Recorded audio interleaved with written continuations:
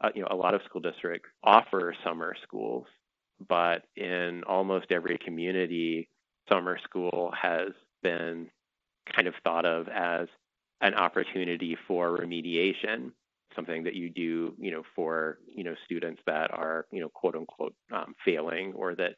are behind in terms of, attaining kind of those grade level standards. But we think kind of a creative opportunity to help address the excellence gap,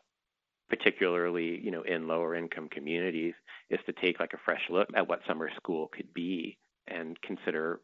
having a strand of offerings that are not remediation focused, but are talent development focused, where students have an opportunity to study more, not in their area of deficit, but their area of strength, and to be able to pursue those interests, because we know from the research on the summer programs from the Talent Search Centers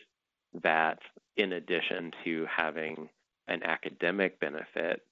participation in those programs seems to do a lot to build motivation for learning. They support,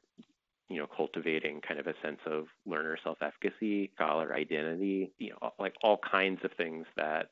create the resilience that students need in order to be able to pursue an interest to a really high level of achievement.